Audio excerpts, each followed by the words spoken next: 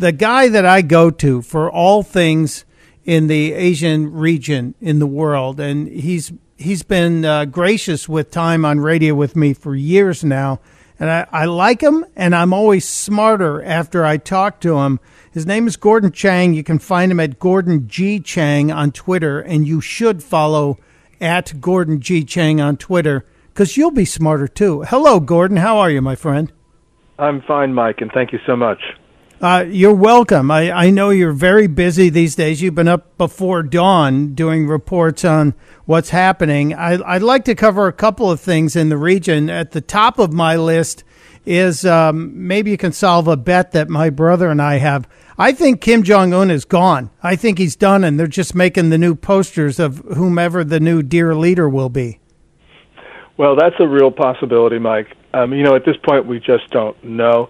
But there are a few things that we can infer, and that is that Kim Jong-un had non-elective surgery. And it had to be quite serious because he missed the April 15th celebrations in Pyongyang. That's the Day of the Sun, the most important day in the North Korean calendar because it celebrates the birth of Kim Il-sung, the regime founder, and Kim's grandfather. So we know that it would have taken heaven and earth to prevent him from a microphone on that day. So I don't know what's going on, but clearly he's got a serious health emergency. And if you were handicapping what would happen should there be a change, should he be either incapacitated or gone, would your money be on his sister or his brother taking over? That's an easy one. I go for the sister, Kim Yo-jong.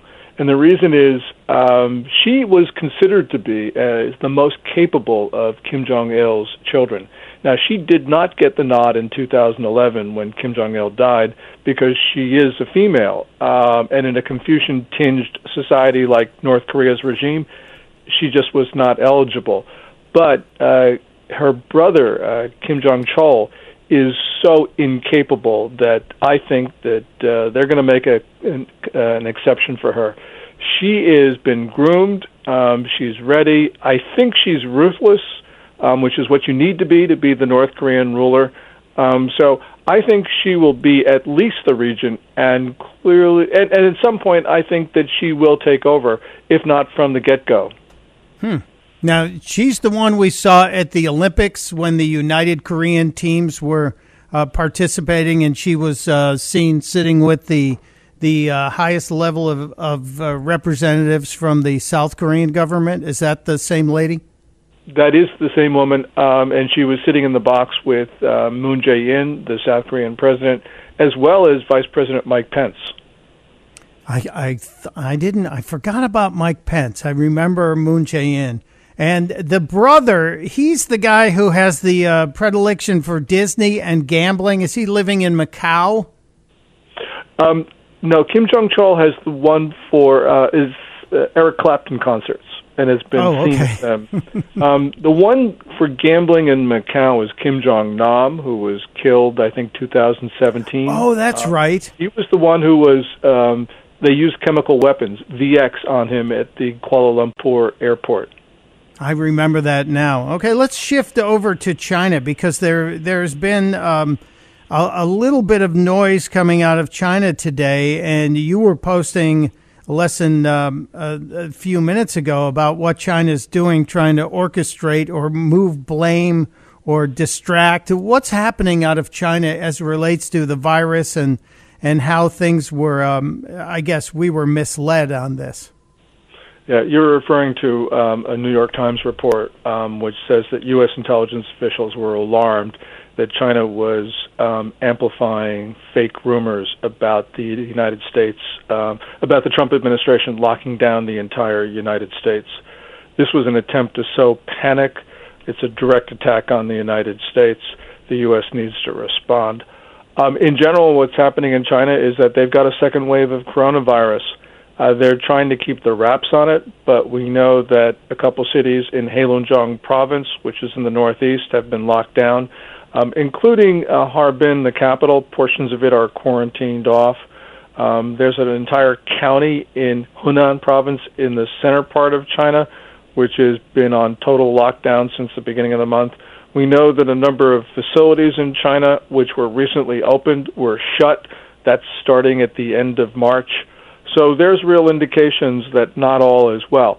It's, of course, not as serious as the first wave, but nonetheless, Beijing is struggling with dealing with this new round of infections. And when we talk about new rounds of infections, is there any legitimacy behind the numbers we're getting out of China? We know we're very dubious about anything we've been told in the past in terms of deaths and infections. Is there any chance that there's credibility behind anything they're telling us? Yeah, I think the new infection numbers are undercounts, just like they were in the beginning. We don't know how much they're undercounted, but what they're doing is not consistent with what they're saying. And as I mentioned, there are a number of events that have been canceled, things have not been rescheduled, facilities being closed down. That's all inconsistent with a low number of infections being reported. And so essentially, again, they're lying to us.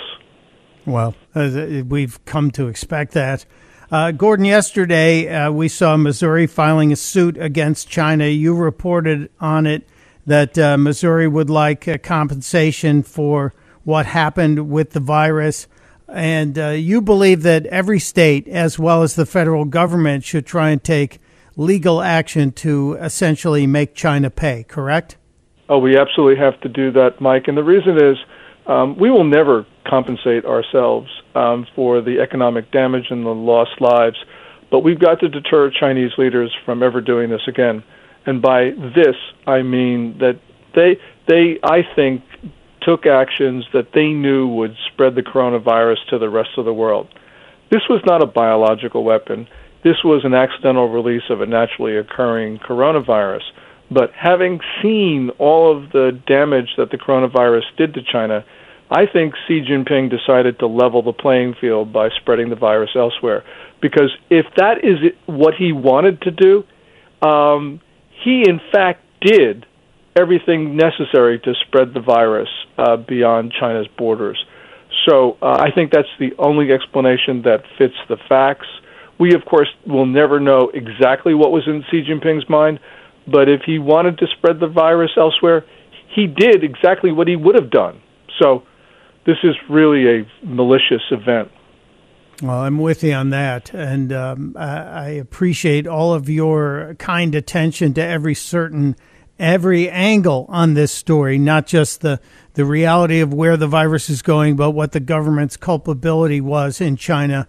And also keeping an eye on what's going on in North Korea, because no matter who is in charge, we have to be aware that that is a nation with a few nuclear weapons, not a giant nuclear arsenal, but that rogue, dark hermit kingdom is a place that we can't let go too dark or too rogue. And I'm glad you're keeping an eye on it and exposing it. Gordon Chang, always a pleasure. Gordon G. Chang on Twitter. Follow him, find him, pay attention. You'll be smarter. Thank you, my friend. Thank you so much, Mike.